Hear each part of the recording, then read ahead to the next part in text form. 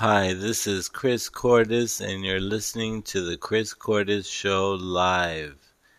There have been rumors all around the internet saying that I bought Twitter, that I purchased Twitter 4 months ago, that Twitter is owned by me.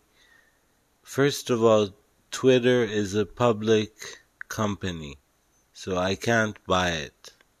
Well, if I paid a lot, maybe I could. I have the money, so I can afford it. But I'm saying I did not buy Twitter. I am not the owner of Twitter. I never planned to buy Twitter. I don't know why these rumors are all over the internet saying that I bought Twitter. There are some rumors that are saying that I bought Facebook too. I mean, that's ridiculous. People, come on, stop spreading fake news. Stop spreading fake news. This is all fake news. I don't want to buy Facebook, and I don't want to buy Twitter.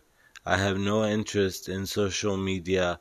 I have no social media accounts, and I do not use social media. All social media accounts are fake. They're all fake accounts. I do not own any social media account. I do not like social media, and that is why I don't have Twitter, and I don't have Facebook, and I don't have Instagram.